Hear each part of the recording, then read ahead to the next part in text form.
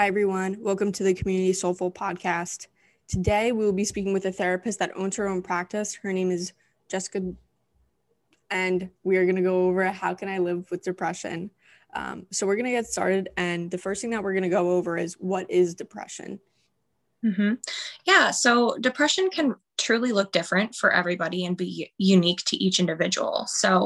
But if you're speaking from the DSM-5 and how it defines it, it's essentially feeling sad or empty, hopeless, increased tearfulness, diminished pleasure, things that you once found interested in is no longer serving you in that manner.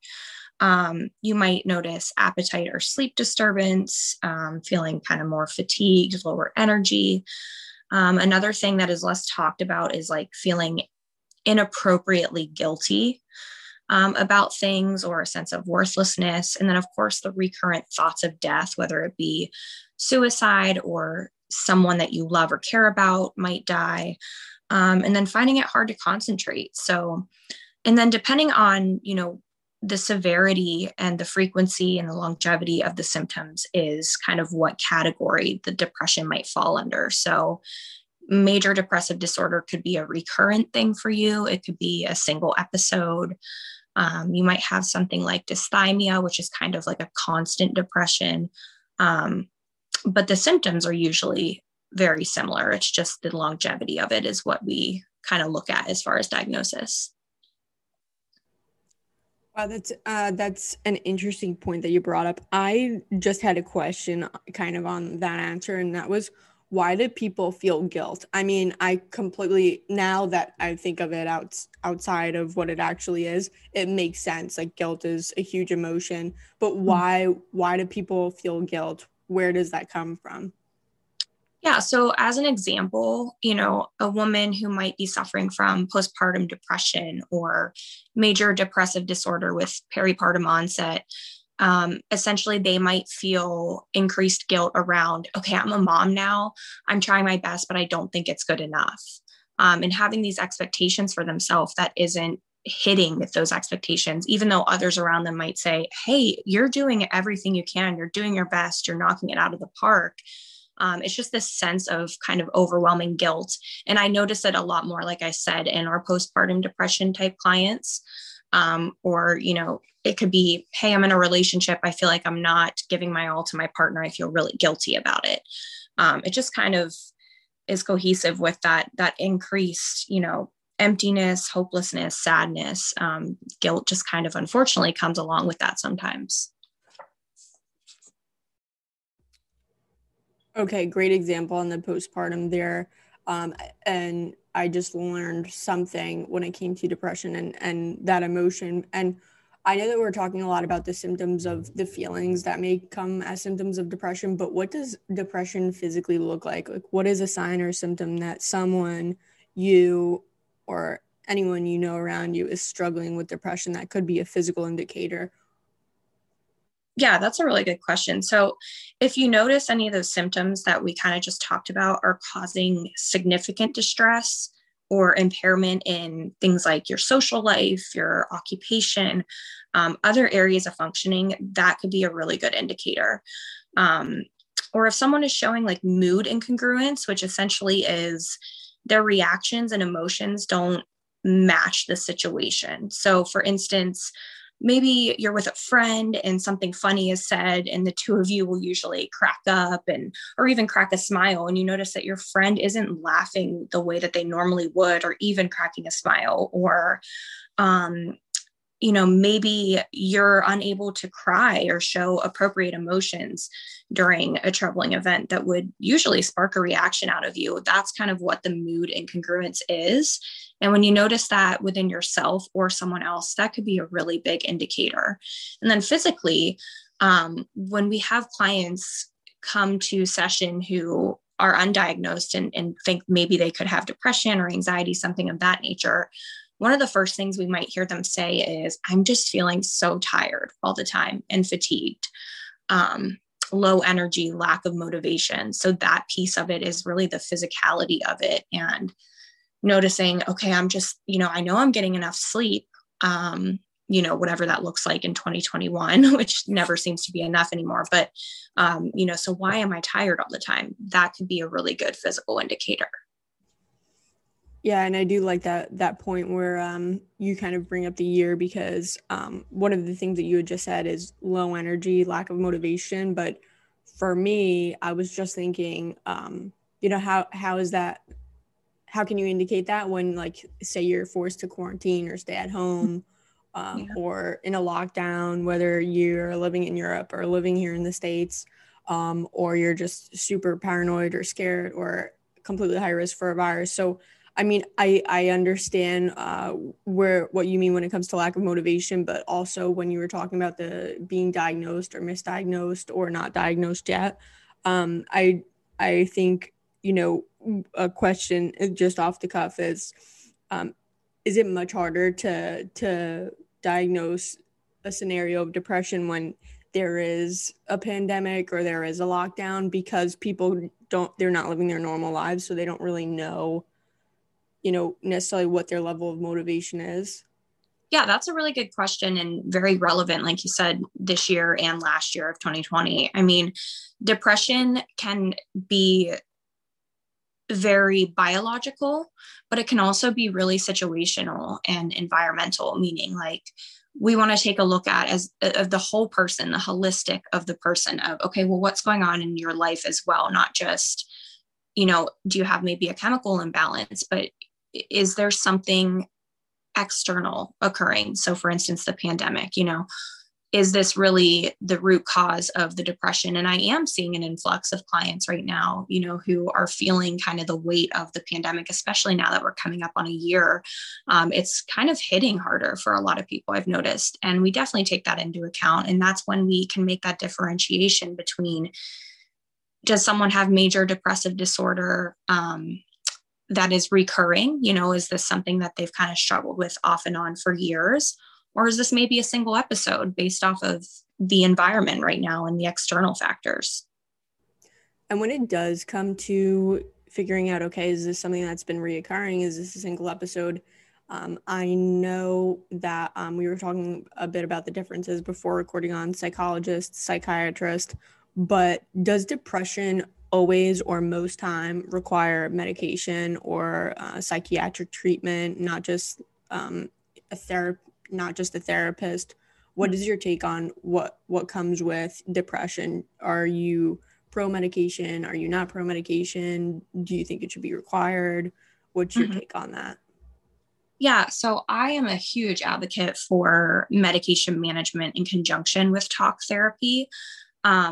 Mainly because not just from a professional standpoint, but a personal standpoint, I have been through the ringer as far as medications go, and kind of finding that right concoction for myself at a very young age, and then adjusting dosages as I get older and, grow. But it certainly does not require medication every time. And I think that's a personal choice, as well as finding the professional that will really work with you and understand what you want for your life and your mental illness. And, like I said, sometimes depression is very situational and triggered by circumstances. So if you remove those triggers or learn how to cope with them in a healthy way, there's a chance that your depression may significantly decrease or cease altogether after some time.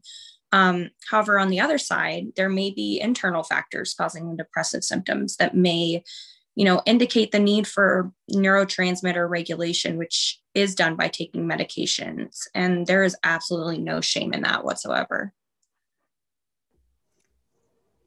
That's a helpful answer to my question. And I'm glad to hear that you feel that way, because of course, it's also important to bring light to the fact that depression is not just a feeling. It's kind of also like an internal science. Like, it is a chemical in our brain, maybe that we need to balance out. Maybe sometimes it's out of like our talking control. Maybe it's something that we, actually need help with when it comes to medication. So that's a great point to bring up. But kind of going back to when we were talking about the signs, the symptoms, then finding a diagnosis, figuring out whether or not medication is right for you.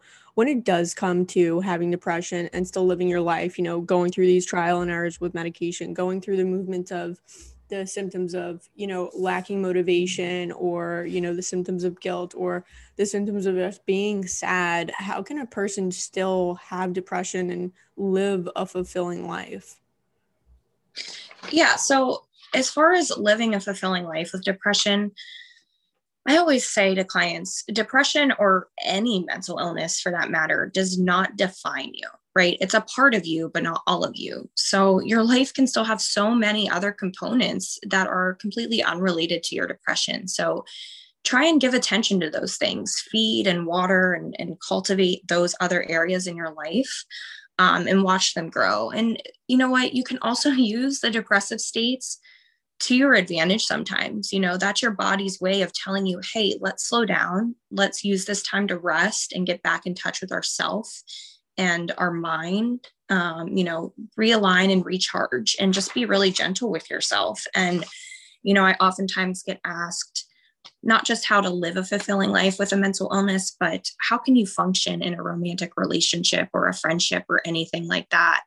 And I would just first like to say, function as yourself.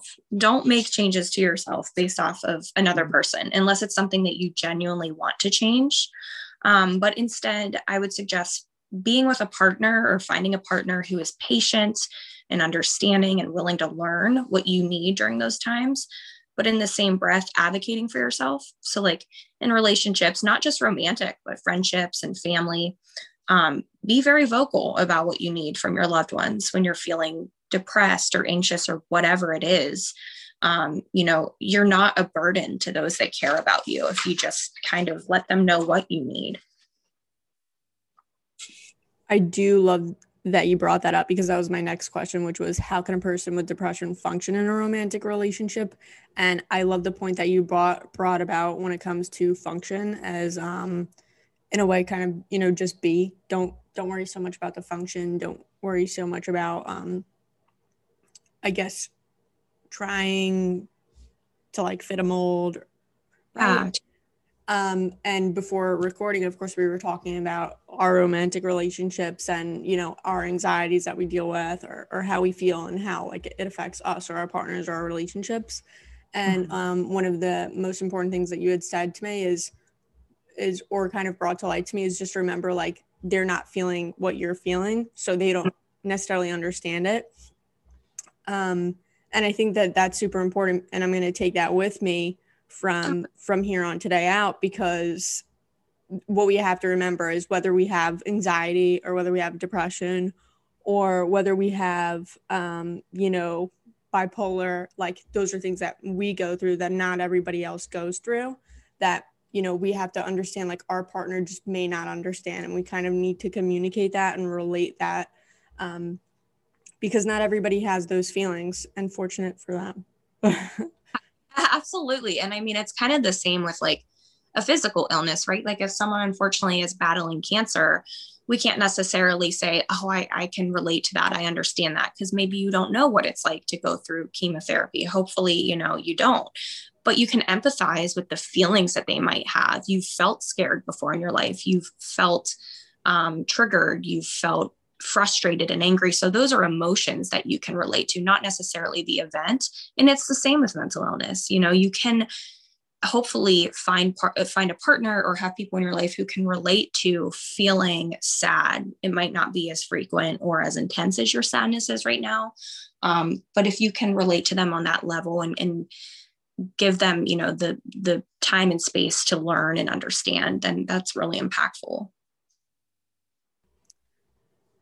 I completely agree. And this has been such a wonderful conversation and I've learned so much. But just to conclude, my last question is going to be, right now, I'm going to assume that people who are listening either have or know someone that has depression, and they're really looking to us now. And what piece of advice would you be able to share with them or most want them to know?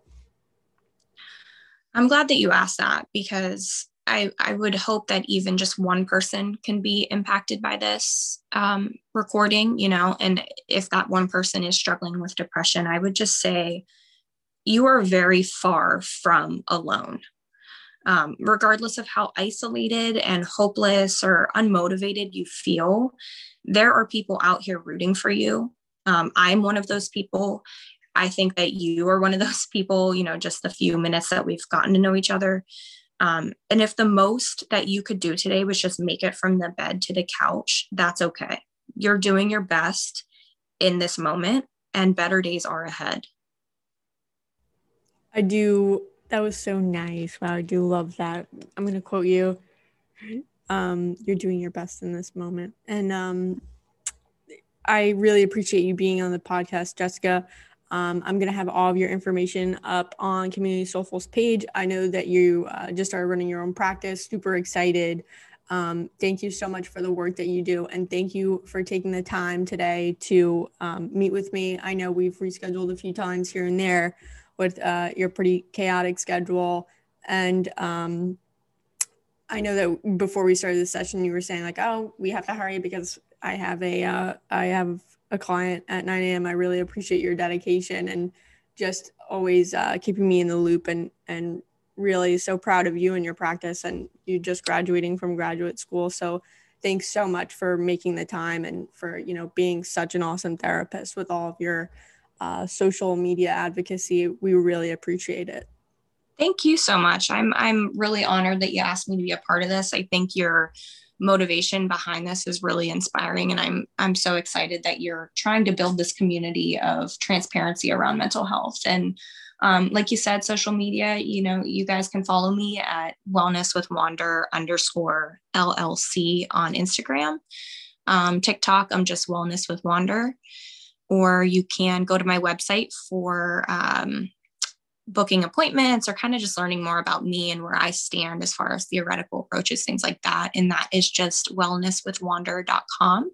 But again, thank you for asking me to be on here. This was so much fun and definitely a good way to start my day. Thanks again, Jessica, and have a great day. You too.